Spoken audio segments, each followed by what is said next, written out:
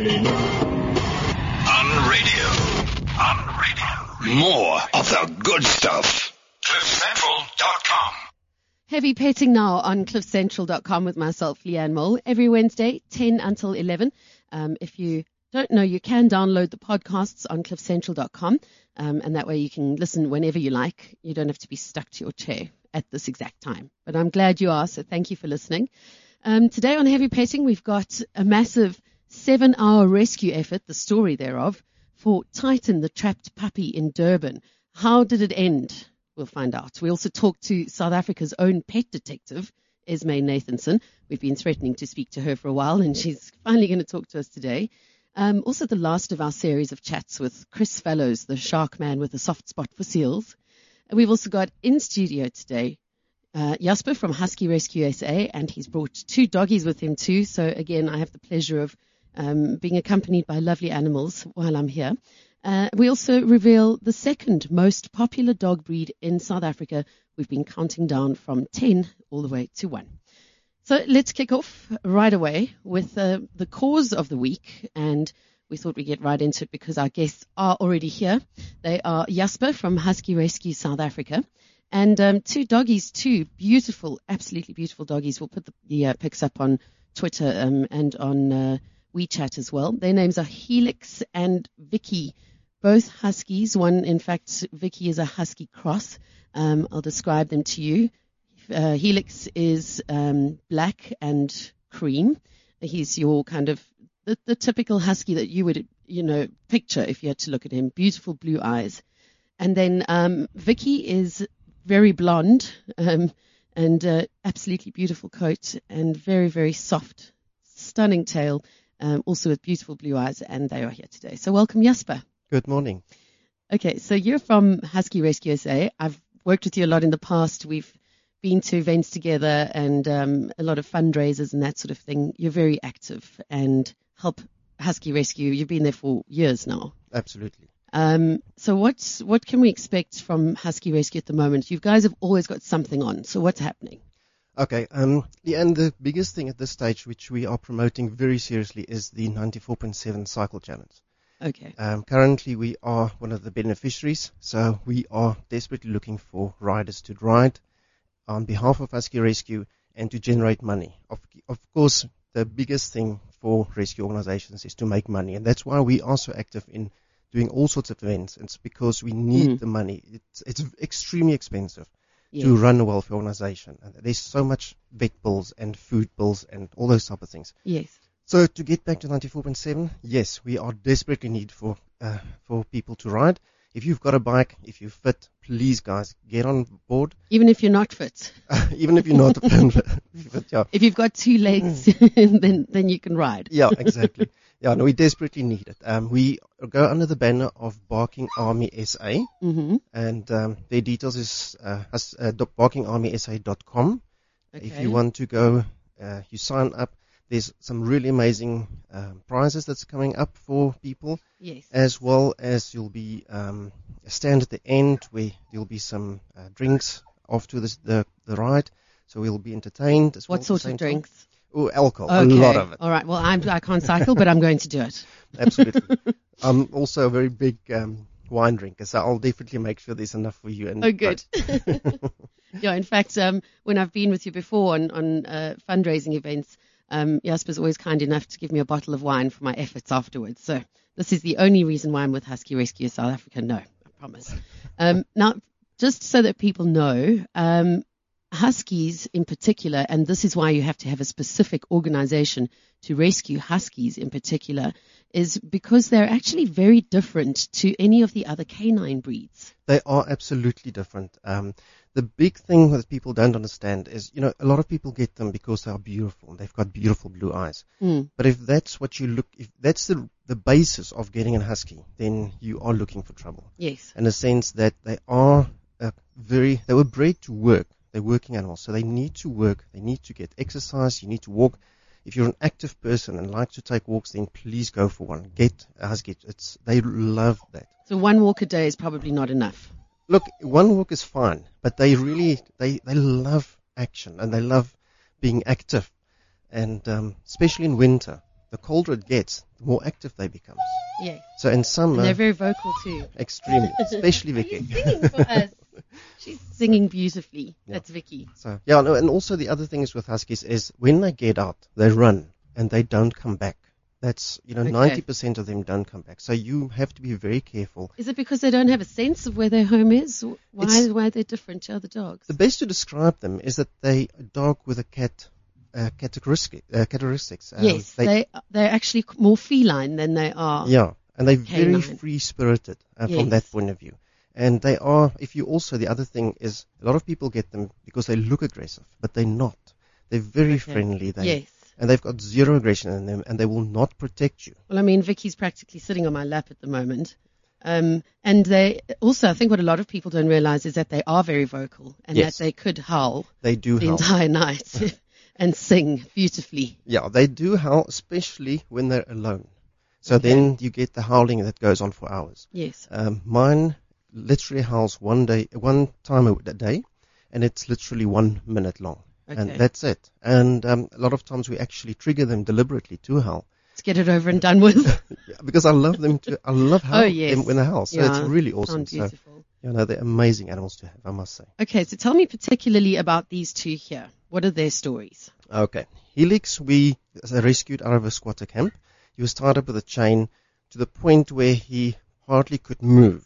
He could sit and he could stand, but that's it. Was he a puppy? He was about a year old. Okay. At that point, they grow quite fast. So the harness that was on him was so tight Oh, that we man. couldn't get it off. We had to literally cut it off from him. Ugh. And so he's been with me now for about 4 years. Okay, so did you start off fostering him or did you adopt him immediately? No, I started fostering. You Oh, always there start we with go. fostering. Yeah. Mhm. Fostering is not as successful. No. Are you if you're a good fosterer, it means that you are able to give the animals back Yeah, at exactly. the end of it. And that's the problem. I can't. How many have you kept? I've got, out of the 11 I've got at this stage, Yeah. 9 are Okay, fosters so you that managed ended to up part. staying. You managed to part with 2. No. Well, Vicky's the one I have to part with. Okay, so this is Vicky. She hasn't left the underneath part of my hand. She likes to have a hand on her head, and she is looking for a home. Yes, absolutely.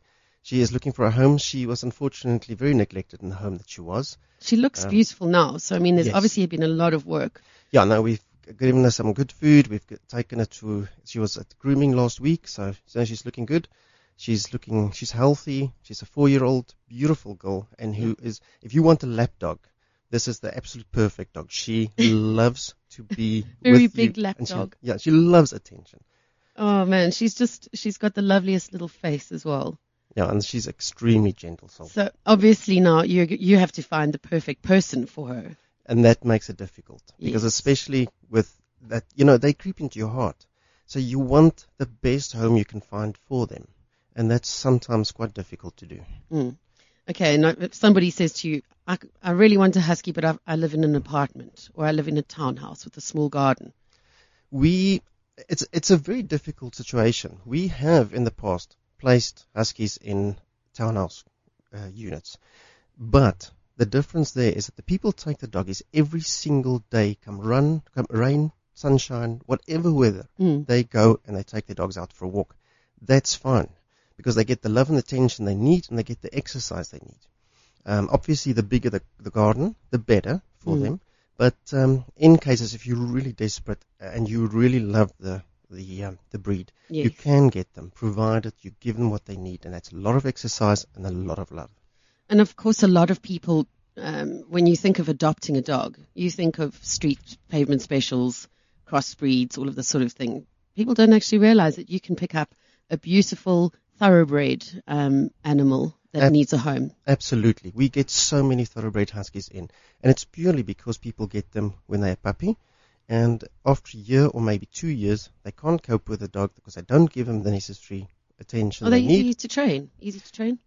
No, not that easy. You need to have a bit of patience with them. It would It's be not- like telling a cat to sit. Exactly. Yeah.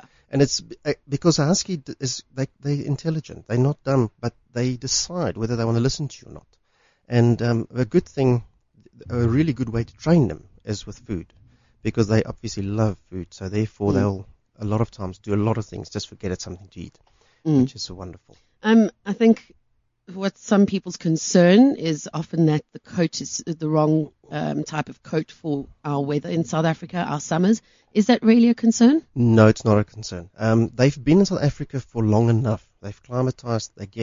They're fine with the weather here.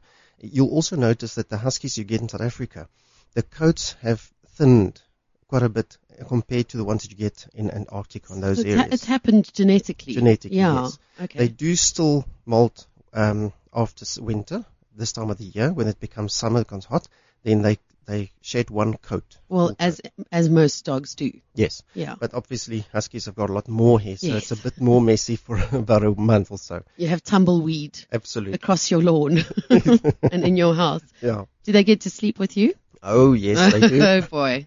They can, All 9 of them? all of them. They sleep wherever they want to. And funny enough, during the night, one will get up on the bed, and the next one will get off, and they swap the whole night. They move around. Gosh, so how do you really sleep? No, well, you get used to it. Yeah. And besides, they're my children. I love them so much. So Yes. they can do whatever they want. I don't mind. Okay, so what's next for you, Jasper? Because something like this can really take it out of a person. You have Yes. to keep at your own job, which so that you can earn a living. Absolutely. So you're doing the job of 2 people. Yes. I'm an interior designer at an architectural firm, which I really love. And it's a wonderful company to be part of. At the same time, I've always had this need to be involved in welfare and to give back. And that's why I got involved in Husky Rescue. And it's been going now for about 8 years in total. 2 years informal, and from 6 years on, which is a formal structure. Yes. And I felt, at this stage, I feel I need to spread a little bit more. It is very emotionally draining. But at the same time, because I am biased to huskies, obviously, and there's a lot of up-and-coming small little welfare organizations, specifically Nordic breeds, because there's such a big problem with huskies in this country. And I'm planning on extending my help to them, trying to get them off the ground. Yes. And then there's a few other projects that I'm thinking of that I would like to take on. Are they top secret? At this stage, yes. But that will hopefully be able to have a few more things to say about it in the future. Good. Well, we'll definitely have you back when you've got that off the ground, so we can find out exactly what's happening. I think it'll be great for you to shift focus a little bit, but you'll still be doing what you love. Absolutely. And look, don't make a mistake. I love Husky Rescue. It's an amazing organization. We've built it from nothing to one of the biggest breed-specific organizations in South Africa. So we've really achieved a lot. But at this stage, I just feel I need to step back a little bit and just focus on a few other things. Okay, so now that Vicky is almost on my lap, and if I take my hand away for 1 second, she cries. So she's obviously, she needs somebody who really wants, as you say, a lap dog. Absolutely. What if somebody is interested in being interviewed by you and Vicky as a potential parent? What should they do? Okay, firstly, they need to go to our website, huskyrescue.co.za. Okay. There is an adoption application form that you can fill in, and you send it back to us. The details are on there. It's in a PDF that you basically just press send, and it automatically puts it into an email and send it off to us. Okay. Otherwise, you can fill it in and fax it. There's also a fax number on there. Or you can contact me direct. My email address is jasper@huskyrescue.co.za, or my phone number is 083-231-2290. Fantastic. I'm sure she'll be snapped up quite quickly. And I hope for your sake that she is. I don't think you should keep any more. No, I'm at 11 now. It's a bit much. Please share them with us. Jasper from Husky Rescue SA, thank you so much for coming in, and very, very much for bringing in Helix and Vicky as well. They are beautifully photographed, so I'll put their pictures up so that you can see what they look like. And we'll speak to you soon once you've started your new venture. Can't wait to hear what it is. Thank you so much, and really thank you so much for the exposure. Welfare organizations desperately need the exposures, and so it's always so welcome. Yeah, and lots of people are willing to help and want to help. So and especially to you for supporting us for so long. It's such a pleasure, absolute pleasure. I love it.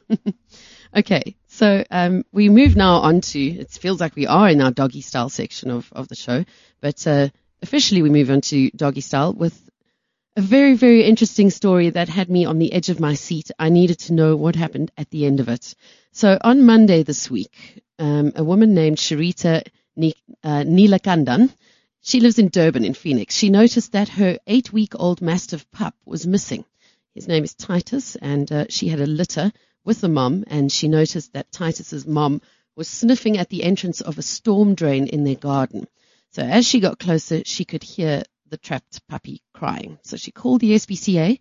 They came out to the scene and realized that they'd need to get the municipality in to help find where the drain went to. So the SPCA then called in the fire brigade.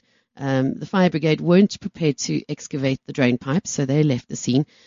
Now, time's ticking on. It's now nighttime, and eventually rescuers from several departments descended on the home and were using heavy-duty excavation equipment to track the path of this narrow pipe.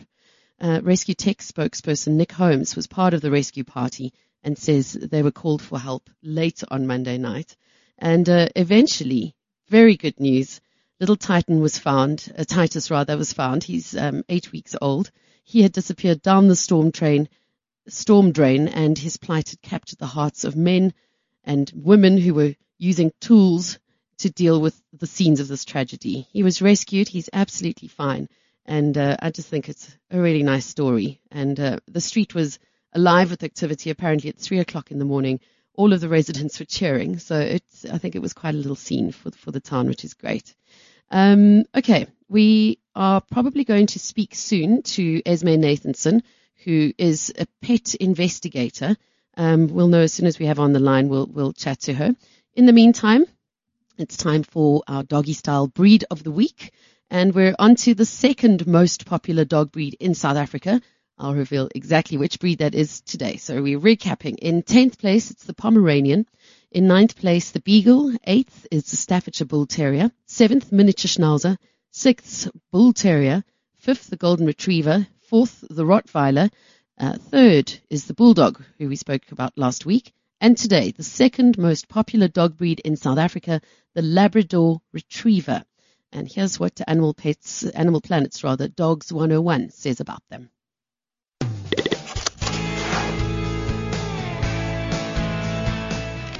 I became a veterinarian because I was so in love with my dog when I was a kid. I fell for that dog like a ton of bricks. It's hard not to love the lab. Big, friendly, full of life. They're called the Labrador, but actually they come from Newfoundland. Yeah, Newfoundland.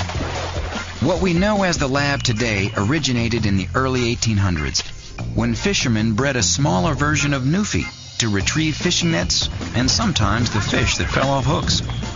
They created a dog who loved to swim, had great stamina, and had strong haunches to leap dramatically into the water. The record is 27 feet. The breeders couldn't name the new dog Newfoundland. That name was taken. So the dog was named for the sea they worked in, Labrador. From there, they were brought to England, and the breed, as we know it today, was developed. Leading off the list, like all retrievers, the Lab has webbed paws. These natural flippers make him one of the strongest canine swimmers around. The second trait is an otter-like tail. Thick at the base and strong, it acts like a rudder in the water. Number 3 is a layered, slightly oily coat that keeps them warm, helps them float, and is also drip dry. Labs come in 3 bold colors. Black is the most common and the most successful in competitions. Yellow's next, and it's the most popular for Labs working as police dogs. Chocolate is the rarest. There's a misconception that people think that black labs come from black labs and chocolates just come from chocolates, but you can have all 3 colors in a litter. The 4th trait bred into Labs is what dog experts call a soft mouth. A well-trained Lab can carry an egg in its mouth without cracking the shell. And then there's that 5th special trait, their unique ability to learn. So you don't have to be the best trainer in the world You just need to be making an effort, and the dog will meet you halfway and try to do the rest. That's it. If you're thinking of raising a lab, there are considerations. I think people would be surprised that Labradors, while they can be wonderful adult companions, as puppies oftentimes are the mouthiest dogs. So you have to be prepared if you're raising a Labrador puppy to teach them from a very, very young age to have what trainers call bite inhibition. That is, to be really careful with their little razor-sharp teeth. There are some people who are not necessarily the best people for a Labrador. The dogs tend to have a high activity level. This is a dog that needs room to run. He's a sprinter, able to hit speeds of 12 miles an hour in 3 seconds. But labs aren't quite super dogs. While robust, the lab is prone to several ailments. One of the best known is a problem of the hip called dysplasia. It's caused by an abnormal formation in the hip. It leads to a loss of cartilage and pain. Labs are also susceptible to a genetic eye defect called retinal dysplasia, which causes blind spots. And like most athletes, labs have problems with knees and elbows. The Labrador Retriever could be the most versatile breed of dog in the world. Life expectancy is 12 to 13 years. Labs as a breed tend to be pretty healthy dogs, but there are some issues that they're prone to on a genetic basis. Grooming is minimal, but they shed moderately in the spring and fall. They are athletes who adapt well to cold environments. The Lab is a very secure, comfortable, adaptable dog. Labs adapt well to families and pose a low risk for bites. It loves to participate in family activities. It's hard to imagine a better dog than a Labrador. Labs are easy to train and eager to please. As with any dog, even though Labradors are wonderful companions, it's important to start training them when they're very, very young. So in general, labs love the cold but thrive in most environments. Though labs get high marks for health, they're prone to hip, elbow, and joint problems. Labs are very easy to groom. They're easy to train. These loyal dogs make wonderful pets. The Labrador Retriever, the second most popular dog breed in South Africa, and we'll reveal the first next week here on Heavy Petting on Cliff Central every Wednesday, 10 until 11 a.m. Okay, we're going to go to a quick song, and then when we come back, we'll chat to Esme Nathanson, who is the pet investigator. Yes, they actually exist. She's South African, and she's got a very big heart. So we'll chat to her after this. I believe submarines underneath deep blue sea. Saw the flags, Japanese. No one will believe me. Ran back to the town bar and I told the people how I'd seen a submarine and everyone laughed aloud.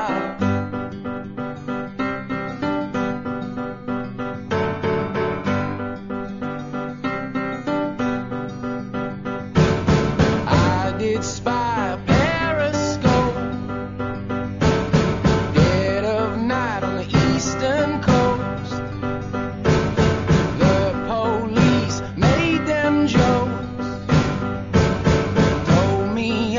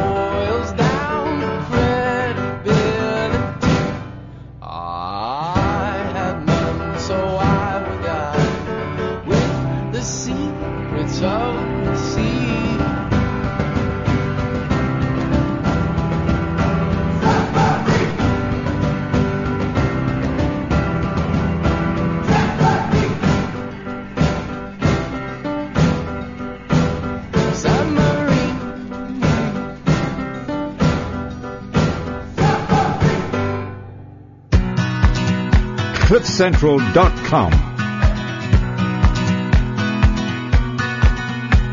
I'm standing still without you, the emptiest of fields. I wish that I could say what's on my mind. The straw that fills your heart so you never have to feel. You say that you just need a little time. Days like these I bury my each and every word, and hide them underneath these lonely trees. The harvest moon is wicked, I know that you've been hurt, but I swear I'm here for good, I'll never leave. This is where it starts tonight. If you open up your heart tonight. You're staring out the window and I'm out here in the street. You're standing like a scarecrow while I'm begging you to speak. You used to be my solid ground, now I'm drowning in the sea. And I just wanna believe in you and me. I just wanna believe in you and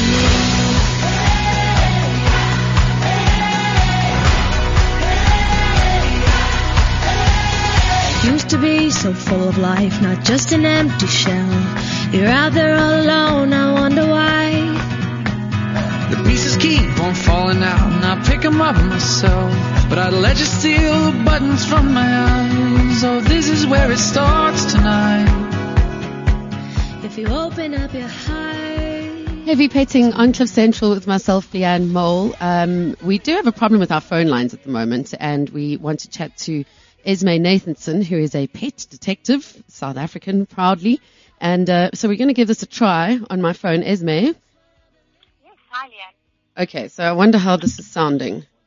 All right, let me put the volume up. The volume's up. Okay. So, Esme, tell us, what is a pet detective?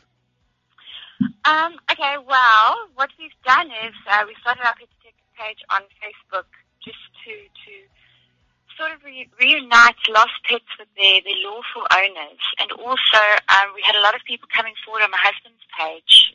He's a private investigator in Durban, and people were complaining about their pets that had been going missing and stolen.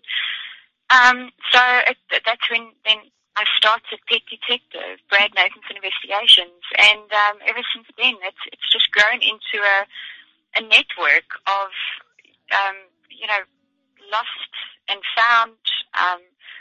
We also work closely with SPCAs and rehabilitation centres, rescue centres, and yeah. So is this what you do permanently now? Not permanently, on a permanent basis. There are some ladies who have helped out. You know, they don't want to be mentioned. They just want to do it for the love of it. But we are a team of ladies who would go out and search for pets that have been missing for quite some time, with knowledge and experience that we've gained over the years. And also, Brad helps out a lot when it comes to people that need to be investigated, when it comes to animal cruelty or pets that have gone missing. We know that they've been stolen. So, we don't charge. We will charge if we have to drive out, if we have to make posters and pamphlets. So it's pretty much just the love of it. So what's your success rate? Well, Facebook page is very successful. I would say it's about 75% success rate. When it comes to searching for lost animals, not always too good. Depends really on how long they've been missing for. Animals just have strange habits. They can find a new home quite easily. They're quite accessible to yes. New owners. New owners can find them to be part of the family, and they can get quite used to staying in a new home.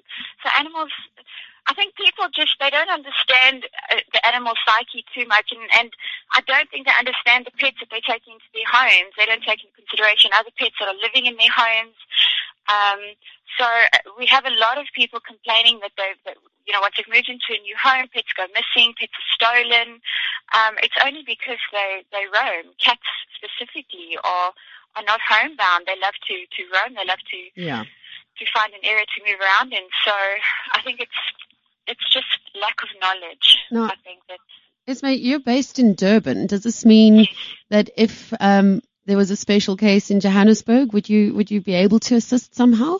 Yes, I do. Actually, I think it was about 2 weeks ago where we did a case up in Joburg, and it just takes a few days usually. It doesn't necessarily mean we're going to take the spoor of the animal.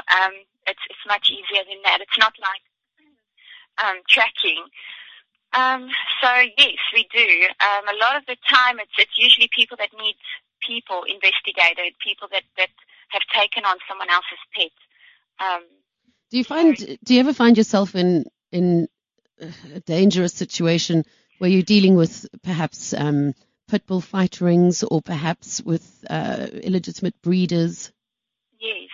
Well, a few months ago, we investigated an animal hoarder. It wasn't dangerous as such, but it was, we had to go in. It was just awful. I don't know if you ever watched it on Carte Blanche, but there's a special on animal hoarders, and this lady had just kept animals as they came in. They stayed, and they were just fed from the same packet of food, and she must have had about 27 animals at one time. So yes, that's dangerous because the animals were not being inoculated. They weren't being cared for, kept well. So they were running around with diseases. SPCA eventually picked them up. But you do get people who get a bit feisty. They don't like the fact that you're coming into their home taking what they believe are their pride and joy. They have a sickness and illness. They don't understand what they're actually doing to an animal. So animal lovers are probably the most craziest people you could get. Yeah, this we know. Crazy cat ladies especially. No. Well, I promise you, we are a family of animal lovers. We don't have kids. Brad's got kids, but they are our pets are our children, and we would do anything for them. Yeah. Esme, I've noticed on your Facebook page that you are off to a family wedding in England, and you have some concerns while you leave South Africa. What are those? Concerns leaving South Africa? What, leaving our pets behind? Yes. No, there aren't any because we have very strict rules when we leave. My dad will usually take care of them unless it's only ever been my dad. I've got to, and interviewing pet sitters is quite a thorough process. We don't just allow anyone into our home. There are signs up everywhere to say where they may and may not go.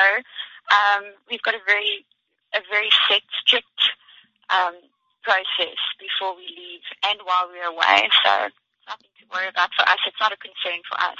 And of course, you guys are the experts. So if anything did happen, you'd know what to do, right? Oh yes. I definitely not. You have people phoning in and saying, their neighbors don't want to give their dogs back. And I just say to them, well, do you love him enough? Do you love that dog enough? Because I can tell you I'd never allow that to happen. I would break any rule that I would need to, and I'm not supposed to say this, but if it's your pet, nobody's going to keep it from you. Nobody's going to dictate to you how you should and should not keep your pet. Yeah. So. Okay, well, Esme, I really wish you the best of luck in your endeavors, and please, when you come to Johannesburg, come and visit us at. I will definitely. Thank you, Leon. I'm sorry I couldn't be there today. Oh no problem, and thank you very much for chatting to us. And as I say, good luck. If you want to find out more about Esme and Brad Nathanson Investigations, you can look up on Facebook. Just type in Pet Detective, and it'll bring up Pet Detective Brad Nathanson Investigations. That's it for Doggy Style, the part of the show that we like to talk about lots about dogs, and it has taken up most of today. A story quickly about cats as we look at what's new, Pussycat. A woman in Peru is a nurse, and she obviously usually cares for sick human beings. But at home, she is looking after 175 cats, and we were just talking about animal hoarders, but she is pretty set up. She has a 2-story, 8-room apartment, which she has now turned into a hospice for cats with feline leukemia. Now, obviously, some people have said to her, why don't you shelter healthy cats instead? She says, that's not my role. I'm a nurse, and my duty is to the cats that nobody cares about. Obviously, we know that people probably don't adopt adult cats as easily as they do a kitten, especially if they are terminally ill. So for 5 years, this nurse, her name is Maria Terreiro, she's been administering help and care to these animals. as they slowly die of this fatal retrovirus, they can live without any complications or pain for a long time. It's just that you're obviously not going to be able to find a home for them that easily, and that's why she's taken them on. They're not contagious to humans or any other species. It's usually transmitted through direct contact, mutual grooming, and the sharing of litter boxes, food, and water bowls. All the cats there have it, so it's not a threat to them. So I just think that was quite a sweet story about a nurse for humans who looks after cats in her spare time. Okay, time to now take a look at pets and their celebrities. Well, we all know that man's best friend is a dog. And what do you do if your best friend has little paws preventing him or her from getting the most out of social media? Well, you set up a Twitter account for them, of course. Now, according to a study, almost 1 in 4 dogs and cats in the UK now have their own social feed or page. A survey of 2,000 pet owners showed that 13% of cats have their own Facebook page, 9% of dogs have their own Twitter account, and 2% of dogs even have their own blog. I think I've seen a TV show somewhere recently about a dog that blogs. So which animals do you want to follow on social media? Who are the cool cats and the top dogs in the virtual world? Okay, well, we'll start off with a little dog who has 15 million Facebook likes.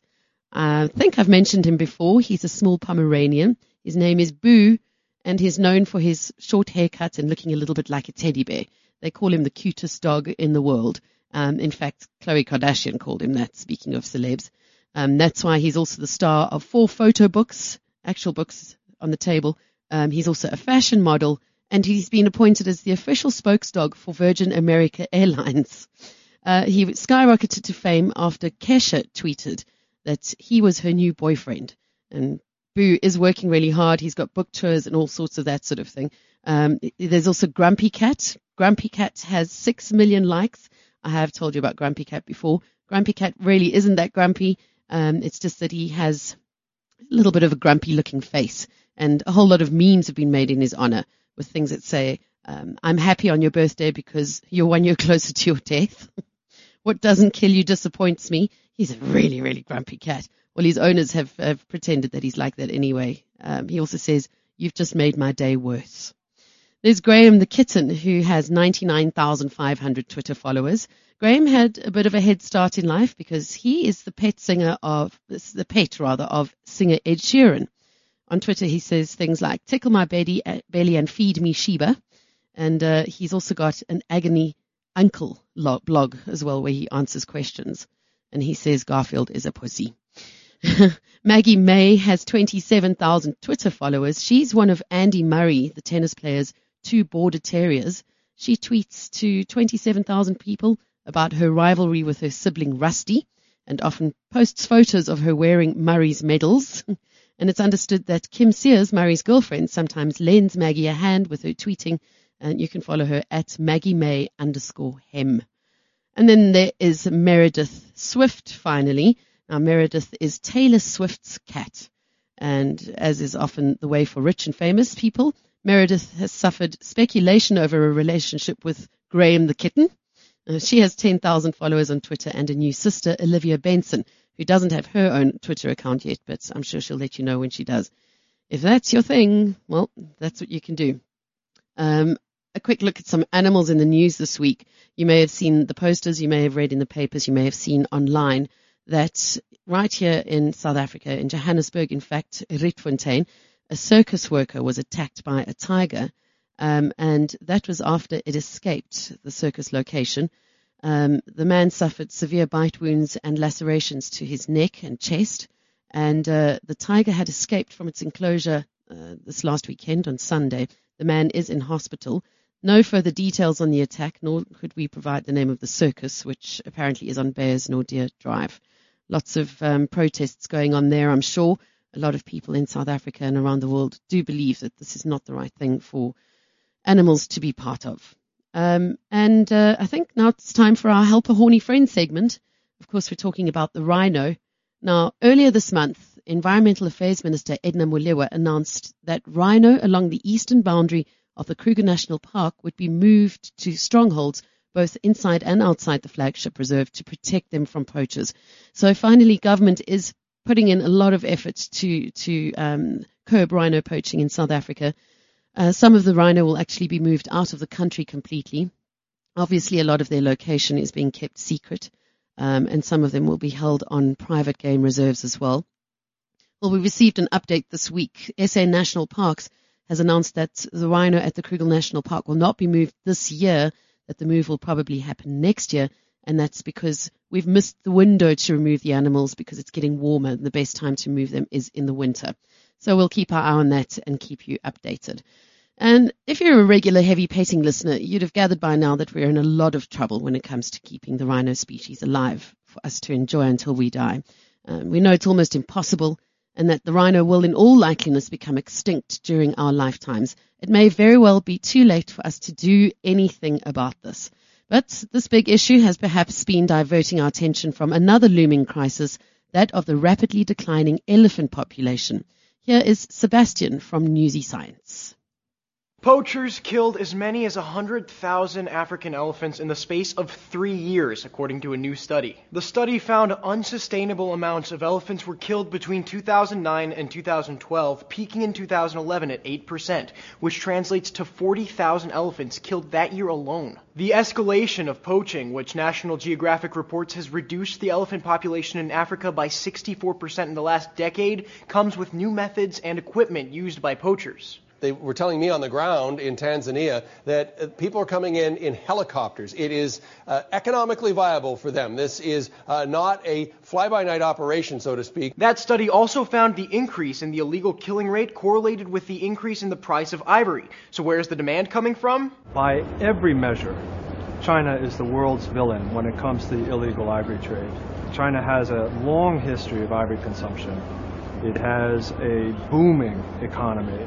As the Washington Post reports, prices of ivory have soared in the last 5 years, starting when the Chinese government authorized a, quote, one-off sale of ivory, despite signing on to a ban on the international trade of ivory in 1989. To help stop China's ivory imports, activists have employed one of the country's most famous exports, Yao Ming. The towering basketball player traveled to Africa and met elephants in a documentary called The End of the Wild, which was put together by Wild Aid. Wild Aid is one of a handful of organizations aiming to combat poaching by addressing the consumption of poached goods, such as ivory, in China. It's employed Chinese stars Jackie Chan and Vincent Cho, as well as Ming. You don't have to play ball to be a great shot blocker. Never buy illegal wildlife products, and we can save our endangered animals. When the buying stops, the killing can too. But the buying doesn't look like it's stopping anytime soon, as the study reports preliminary findings showed unsustainable killing of elephants continued in 2013. For Newsy, I'm Sebastian Martinez. Time for facts and features here on Cliff Central. Just a reminder that you can message us live to the studio. That's on WeChat. We did receive a message earlier saying, in fact, from Jade, who's going to be on air in just a minute or two, well, actually 10 minutes or two, saying that Husky Rescue South Africa do awesome work. And yes, they do. We had Jasper from Husky Rescue in earlier. If you want to check out their Facebook page, they've got some charity initiatives coming up soon. Time for facts and features on heavy petting. And as I mentioned, I was in Cape Town a while back, and I chatted to Chris Fallows of Apex Shark Expeditions. He is the shark man. He is the guy that you take trips with on his boat, him and his partner, his wife, and get to see a whole lot of interesting things about sharks. It's very educational, and they are all about education and awareness, playing a vital role in effective shark conservation. So this is the last of our chat, and take a listen. If I can find the clip. And there we go. Firmly believes that the only way you get other people to love the wildlife that you do is through the same privilege and exposure that you had as a kid to actually seeing those animals. That's what I wanted to ask finally is, do you gain a lot of pleasure from seeing people that you've taken out onto the boat, from probably this teenage-like attitude of, we're going to see a kill, and then how they change, it's a progression. The respect that they earn by the time they get off the boat. It's kind of like anything. Over time you begin to appreciate the subtleties of something a lot more.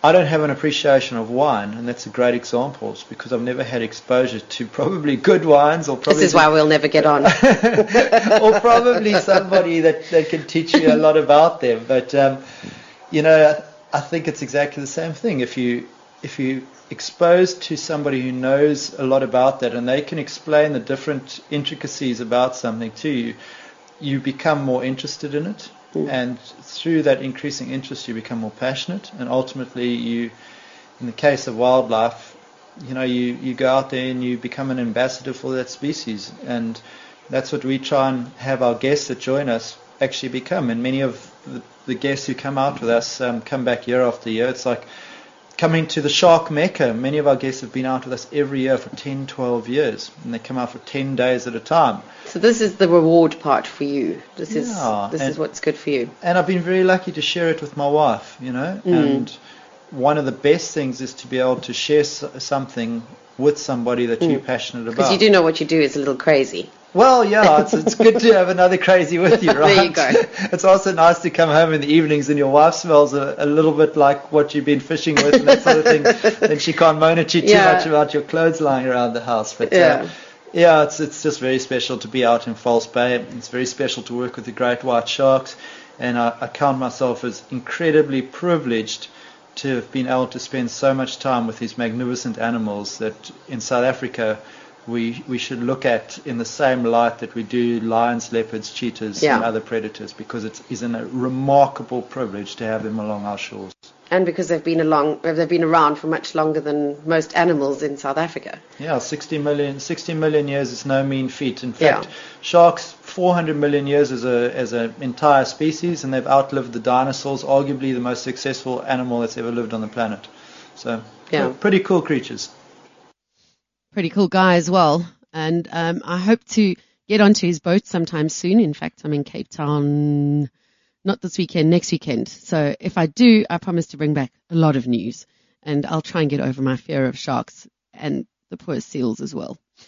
Still more on facts and features here on Cliff Central. We've got magpies myths, which have been busted. Now, magpies, if you remember from nursery rhymes as a child, I certainly do. They're the black and white birds who were baked in a pie and who stole things. They've long been known as jewelry thieves. And in fact, they always say, that woman's like a magpie, anything shiny she wants.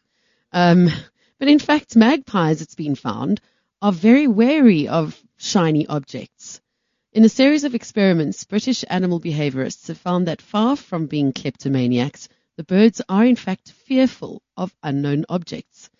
The team arranged a selection of objects, shiny and dull, at different sites in the university campus and observed the reaction of wild and captive magpies. Quite a good all-round study. They used things like metal screws and foil rings. Some of them were painted blue with matte paint and the rest were left shiny. They also used aluminium foil with piles of nuts in between. And magpies only made contact with a shiny object twice in 64 tests.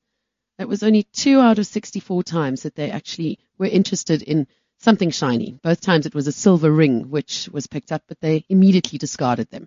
So yes, we now know that magpies aren't the little thieves that we thought they always were. More facts and features on heavy petting. It's something that we said we would do last week. I'm glad that we're getting to it now. It's about a bug-eating club in Tokyo, which is attracting insect lovers. Tokyo's Insect Cuisine Research Association has been serving up a bug banquet for creepy crawly enthusiasts. Here's Sarah Kerr from ODN. Fried cicadas, wasp larvae and covered cockroaches. If any of these are taking your fancy, head down to a bug club in Tokyo, where all of this is on the menu and more. Yes, that's right, the Insect Cuisine Research Association has been serving up a bug banquet for insect enthusiasts. The wings taste like nuts and the body tastes like fish or shrimp. The club, which has been hosting creepy crawly dinner parties since 1999, has promoted the culinary use of insects not only for their nutritional value, but also for their eco-friendly nature and sustainability. The Fukushima nuclear disaster brought quite a lot of attention to food that can be easily procured. Mothers of young children have been particularly interested in what they eat and how they select the food they consume. The club of around 20 people get together to experiment with different recipes, from main dishes to desserts. This woman has been eating bugs for the last 7 years as an alternative to meat. While eating insects has proven to have some of the same health benefits as meat, I think we'd rather stick to something a little bit more conventional. Oh, well, Duncan, the producer here, is asking me if I've eaten mopani worms before. But in fact, he says that he doesn't even remember if he's eaten them or swallowed them. So maybe we can organize some mopani worms and we'll crunch our way through them. I'll try my best. I mean, if we eat prawns, they look horrid compared to mopani worms, so we'll give that a bash. Okay, so we did receive a message on WeChat. Thank you very much to Carol. Carol says, loving the show. Something like this is long overdue. I can listen to discussions about pets and wildlife the whole day. You guys rock. Thank you so much, Carol. We love the support, and I hope you download all of our podcasts as well. Okay, that's all we have time for today on Heavy Petting. And just to tell you what's coming up next week on Heavy Petting, British Airways has launched a very cute animals TV channel. We'll find out exactly why they've done that and why it's becoming so popular. We'll also talk about tips for traveling by air with pets. If you're taking your pets on holiday, or perhaps you're moving abroad or moving to a different town in South Africa, is it a good idea to put them in the car? Is it a good idea to put them on sort of a pet freight truck, which you can do with air conditioning? Or is it just easy to get it over and done with quickly by air? We'll speak about all concerns and that sort of thing next week. Up next on Cliff Central, though, we've got Rookies and Rock Stars with Jade and Simba. I'm looking forward to that. Thank you very much for listening to Heavy Petting. Back next week, Wednesday, 10 to 11 with me, Leanne Mull.